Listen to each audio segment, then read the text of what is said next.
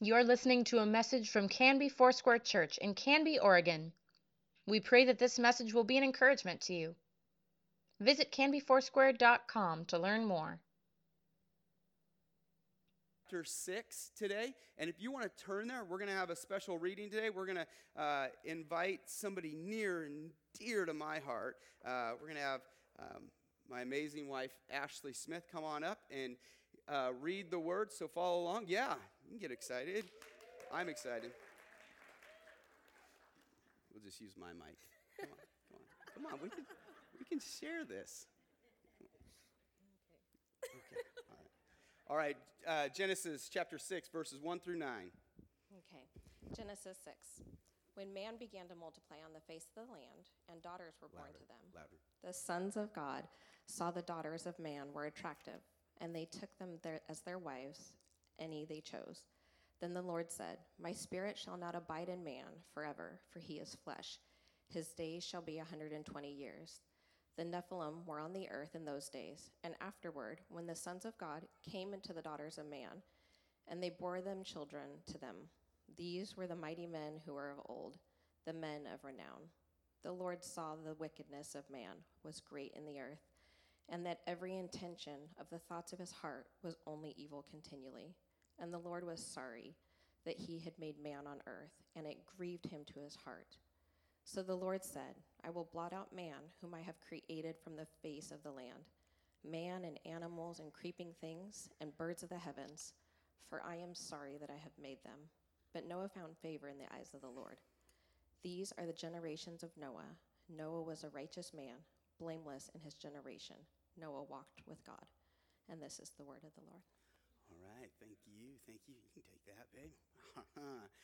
That was a sweet treat for your listening pleasure and my viewing pleasure. You know what I'm saying? Church, we are in Genesis chapter 6.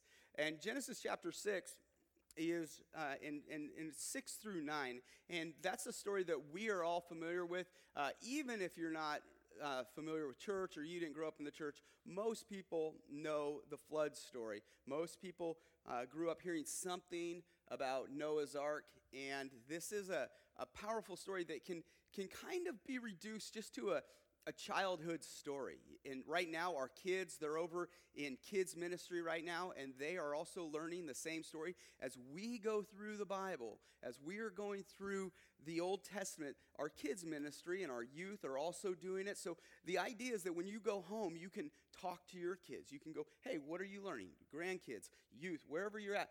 As a church, we're going through this, and they are learning the story of Noah's Ark right now as we speak. And, I think most of us have this image of a flannel graph, and we have, cute little Noah and happy animals smiling, and they're hugging each other. And the story is not a children's story, actually. It is a story of great sadness, of God's wrath, of God's judgment, of a place where it also comes with great hope. There's great joy. That the story of Noah's Ark is a story that if we're too familiar with it, it can really miss its power. Because we just get familiar with it. We just go, oh, that's a story about animals in a boat. But there's real power in the story of Noah's Ark. And we're going to look at that today. As we move forward through biblical text, it's interesting. You guys, you church, have done such a great job. Thank you for following up. One, after service. Right after service, you've come up with some great questions. As we have went through the Bible, as we've been going through the Bible, you've sent in emails. Keep those coming. I enjoy engaging with you in our understanding of God's Word. And I want you to understand, and as we learn together, we just want to continue to be humble. And I know for some of us, chapters 1 through 11 is ancient history to everyone. It is before we have any sort of record of historical events. Chapters 1 through 11. And you can really think about the book of Genesis in a number of ways. But one, you can think of 4 events, chapters 1 through 11, 4 events. 4 events that you've seen already. Creation, fall, the flood story, and Babel, the Tower of Babel. So there's 4 events. When you're thinking through the Bible, where are those? The first 11 chapters are going to cover those 4 events. They're the main events that they're pointing you to is creation, that you were made in the image and likeness of God, that there was an original sin, that there was a great divide, the original sin, that it affected everything that we're familiar with. It affected the most beautiful of sunsets. It affected the way that we are born, that we are born into sinful man, that we are born into sin, that it's affected relationships, that original sin has touched every aspect of human life and all of creation. And then there are 2 more events in the first 11 chapters that are the flood and the Tower of Babel. And what we see is we're going to begin to see patterns. And then for the next, from chapters 12 through 50 are 4 people, 4 men, 1 line, a people group.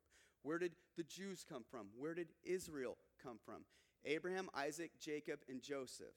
So 4 events, 4 people. That's kind of a big picture way of how you can understand the Bible. But in Genesis, the first 11 chapters, they can just be difficult to get our minds around.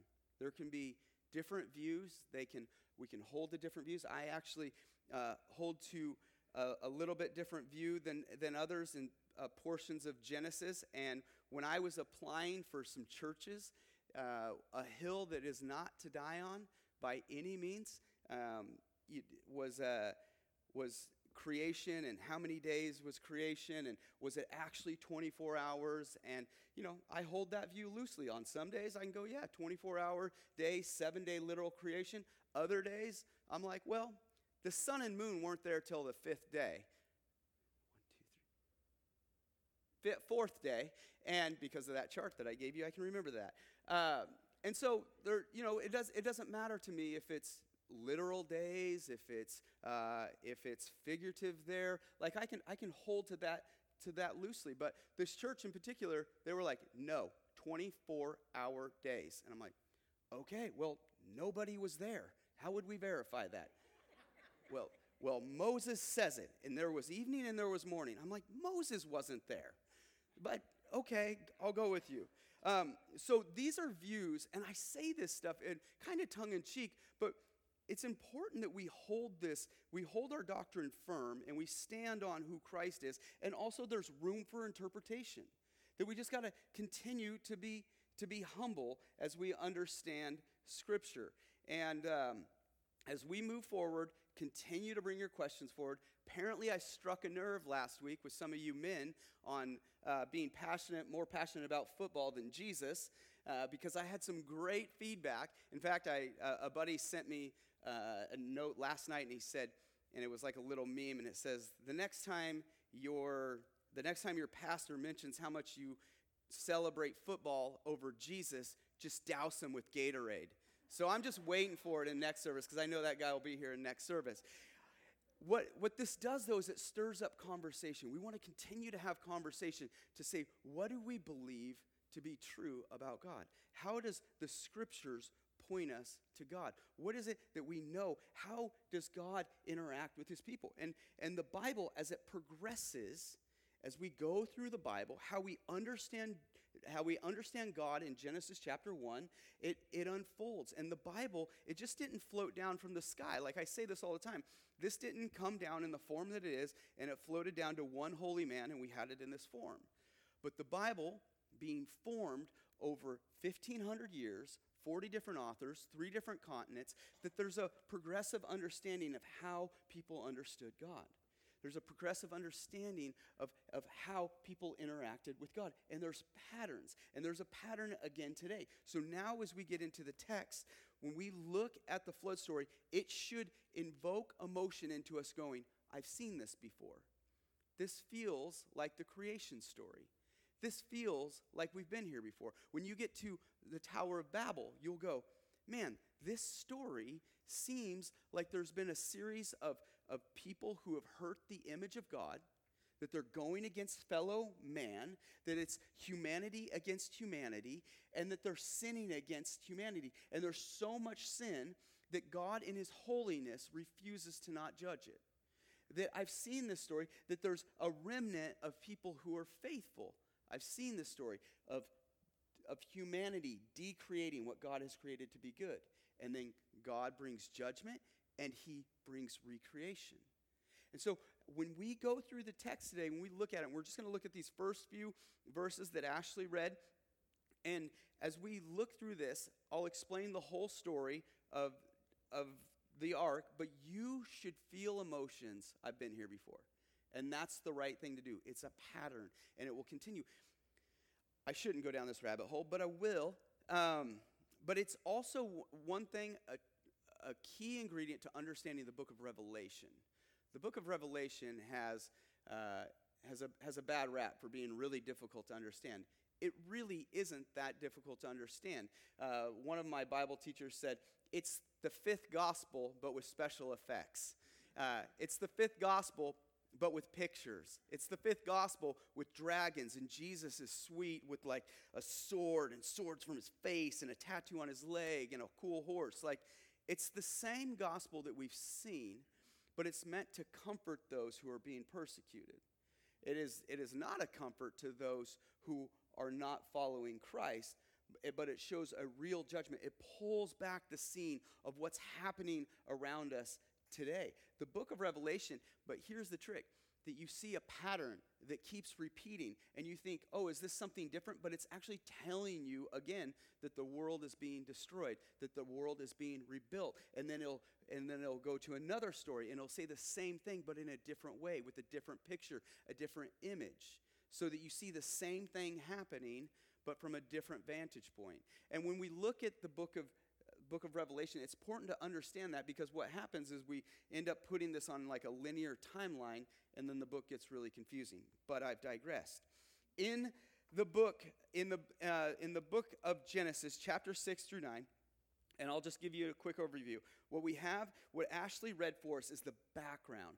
This is what's happening in the world, that sin continues to multiply, that God's people are not caring for God's people, that one of the most heartbreaking verses in all the Bible is chapter 6, verse 6, and the Lord was sorry that he had made the earth, and it grieved him to his heart.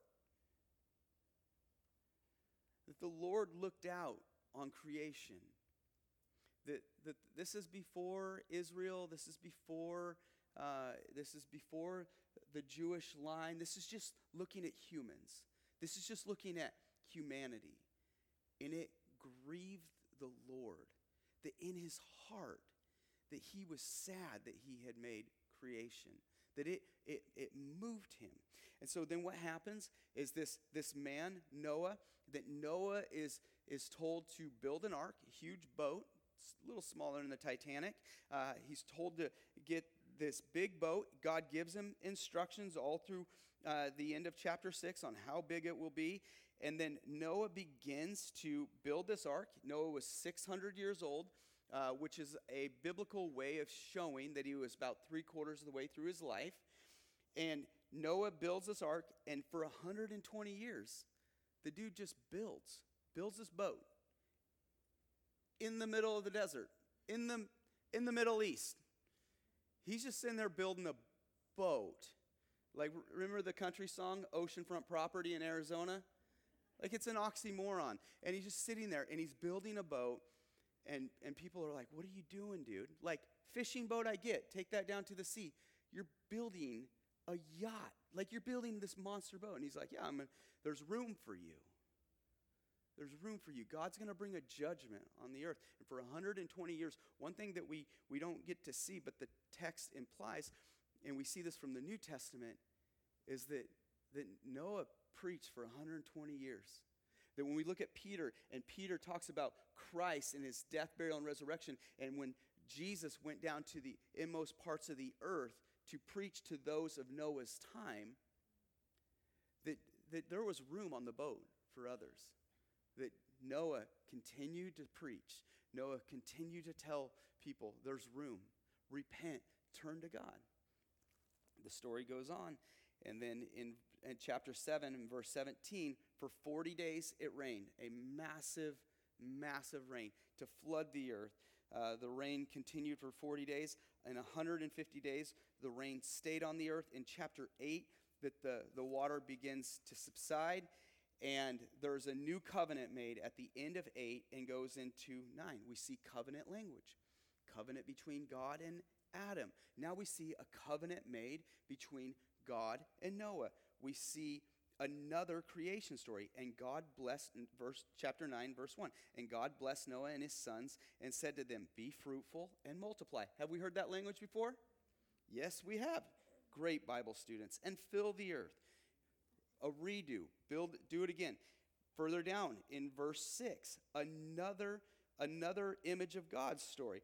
Whoever sheds the blood of man, by man shall his blood be shed. For God made man in what? His own image. You got this. Patterns. And another command in verse 7 to multiply. And you be fruitful and multiply. We've seen this before. We have another creation story. We see another pattern. So this is a big story that covers about 3 chapters, but we don't see the 120 years. We don't see the life of Noah as it's built up to this point. So what I'm going to do is I'm going to give you 3 points that point to the Noah's Ark and how it points to Christ. How does the ark point to Jesus? Obedience, judgment, and hope. How do we see obedience, judgment, and hope from this text? So we're going to look again in chapter 6, verses 1. When man began to multiply on the face of the land, the daughters that were born to them, the sons of God that saw the daughters of man, were attractive, and they took for them wives of their choice. Obedience.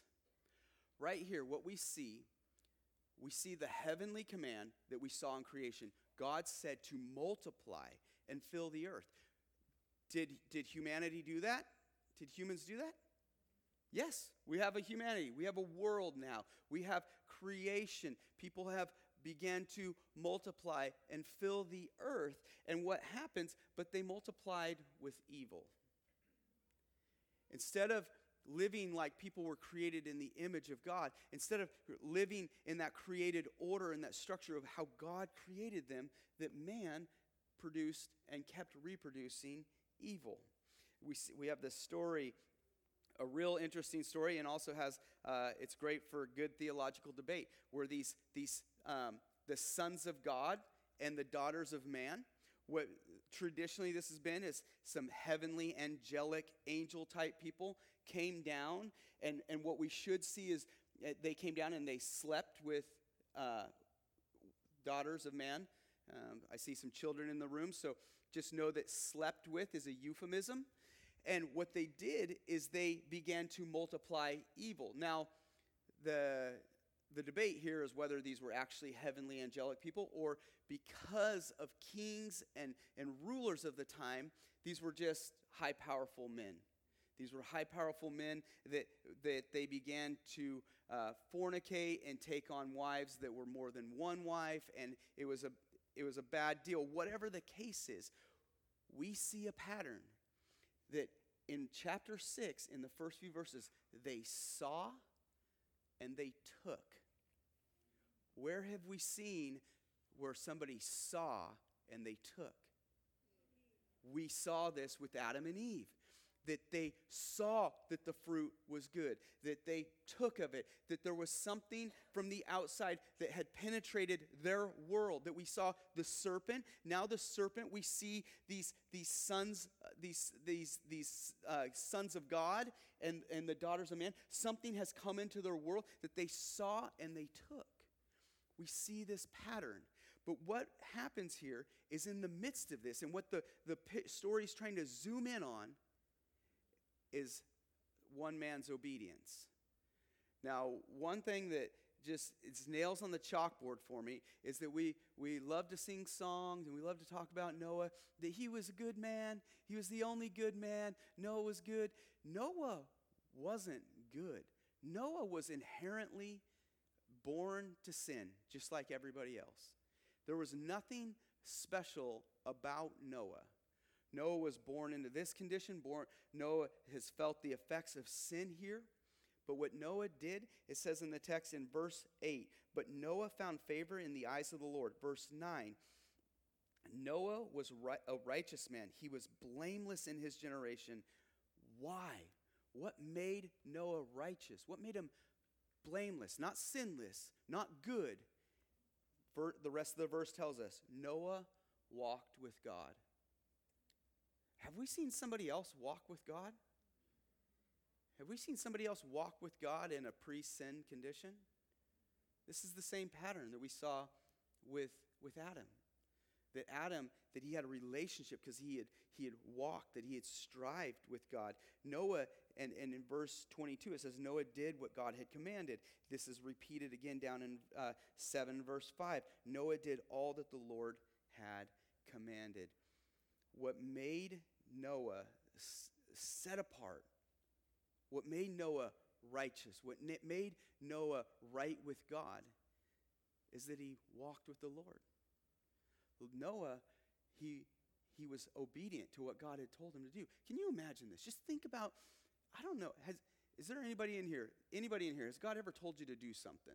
Has God told you to do something crazy? Yeah, something on your heart? Yeah, recently, I was telling my son, my oldest son, Trey, was asking me, is it ever hard for you to hear from God, or is it hard for you to be obedient to God? I'm like, yeah, totally hard. I was recently at a store, and this is small little obedience, but I'd walked by, and I was on the rack, and I'm looking at a piece of clothing, and downstream, way further from the clothing, it had done something to make the clothes fell on the ground. It just fell on the ground, jacket. So I'm just sitting there and like,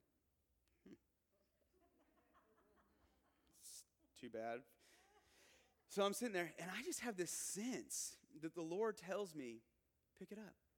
I'm like, I've been picking it up. I didn't do that. Just such a child, even with the creator of the universe. I'm like, no. And the Lord just spoke to me. This is just recently down at that big antique place down in Aurora. And the Lord said, this isn't your job. You didn't do that, but I want you to be obedient right now. And I'm like, I bet there's $1 million in the pocket. I bet there's a winning lottery ticket. God's going to hook me up. Yeah, I'm going to do that. So I get over there, and I just pick it up. There's nothing in there. So I just flop it up on the top, and I walk away. And I feel good about myself. I picked that up. And God's like, no, I want you to put it back on the hanger. I'm like, stop this. This is petty. This is dumb. This isn't like building an ark, but it's still the point of annoyance. God is annoying me at this point. I'm like, I don't work here. And so I put it up on the hanger, and I just kind of flop it, and I put it there. And I kid you not, church, I put it up there. I feel darn good about it. I feel real good.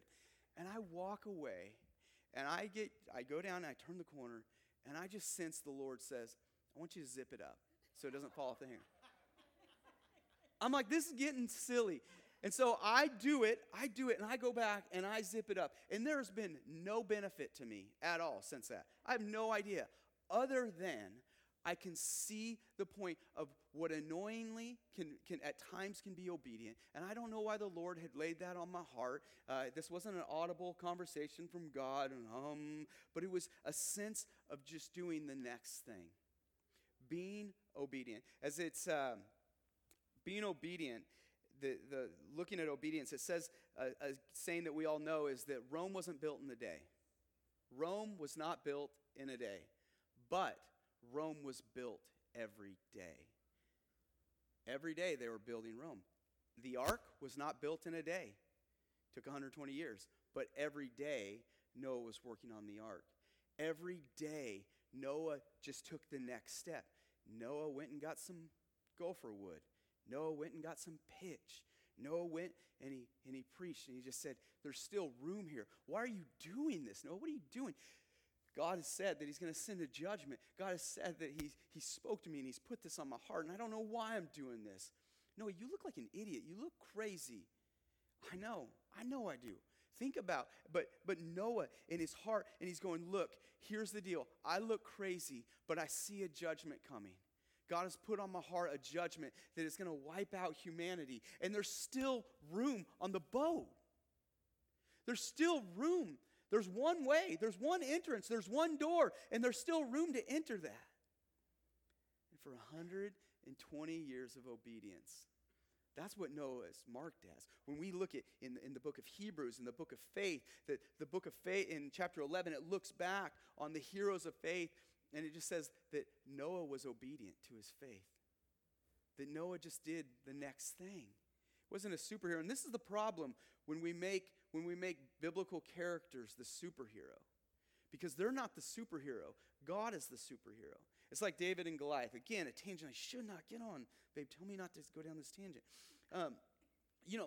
David and Goliath's story is a great example where we turn David into this superhero. And then we're just like, what are your 5 smooth stones that you need to pick up in life? And what's the giant in front of you? Your credit card bill. No, the point of the story is that David is like Jesus, or rather, he is a type of Jesus. That when we were sitting on the side, when we were fear and trembling, when we couldn't save ourselves, that Jesus came in and that Jesus saved us. We look and we don't go, oh, how can we be a David and swing a little slingshot? Whoa, 4 left over. It's not about our giants and how can we just conquer our latest giant, but it's about Christ, and he's the only one that can conquer our giants.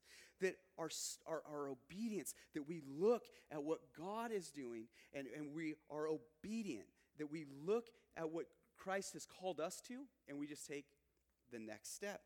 We take the very next step. The second point, as we think about being obedient, when we see the obedience of Noah, we also have to look at God's judgment. Now, the room just goes silent. It's an awkward topic. I'm on vacation next week, so I can just blow this whole thing up, and I'll leave it to Pastor Ron. Sin and judgment, and Pastor Ron's up next week.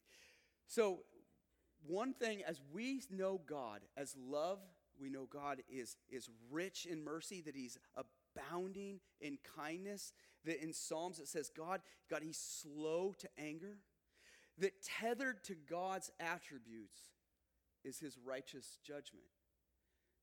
That God, that he looks out, and that there is limitations to what God will allow. There's limitations to what God says, okay, there is sin in this world, and also at the other side of that, he knows that there is a judgment and an ultimate judgment. If we look, you don't need to flip here. I'll find it here. Not there. Always that guy. In 2 Peter,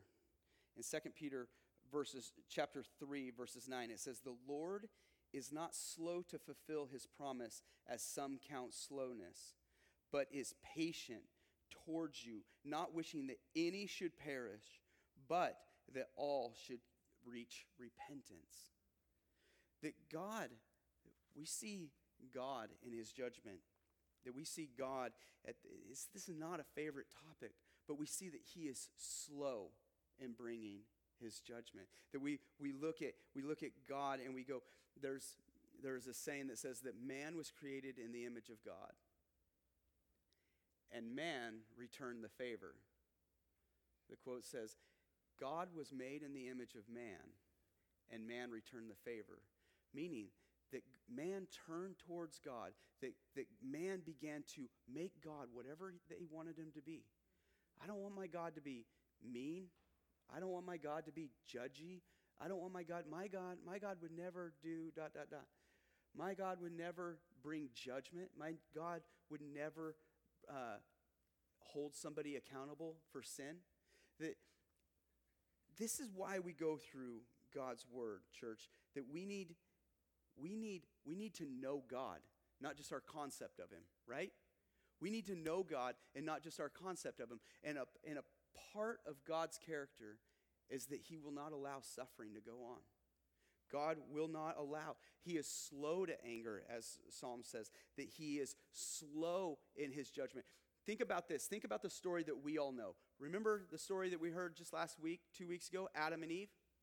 What did God say to Adam? If you eat of that fruit, what will happen? You will surely what? Die. Did Adam and Eve, on that day, you will surely die. Adam and Eve ate the fruit. What did that day look like? 930 years. They didn't die that day. But death entered the world. That for 930 years, that judgment just lingered. That Adam, that he lived 930 years. And that judgment, that again, like Peter tells us, that a day is like 1,000 years and 1,000 years like a day to the Lord.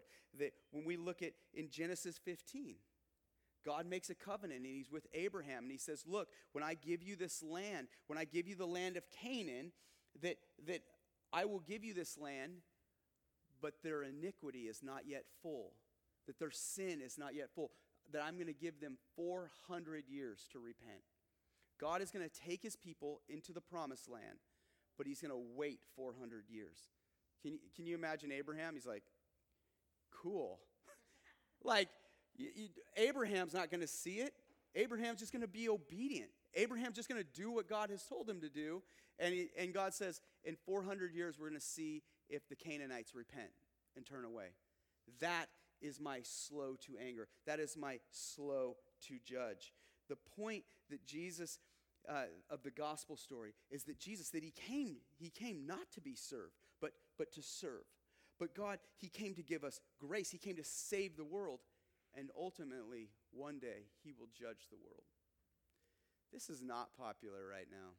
This is not a popular topic. That Christ will return. He will return someday. And that there will be a judgment of this world. That someday, church, that I will stand before the Lord and I will give an account for my life.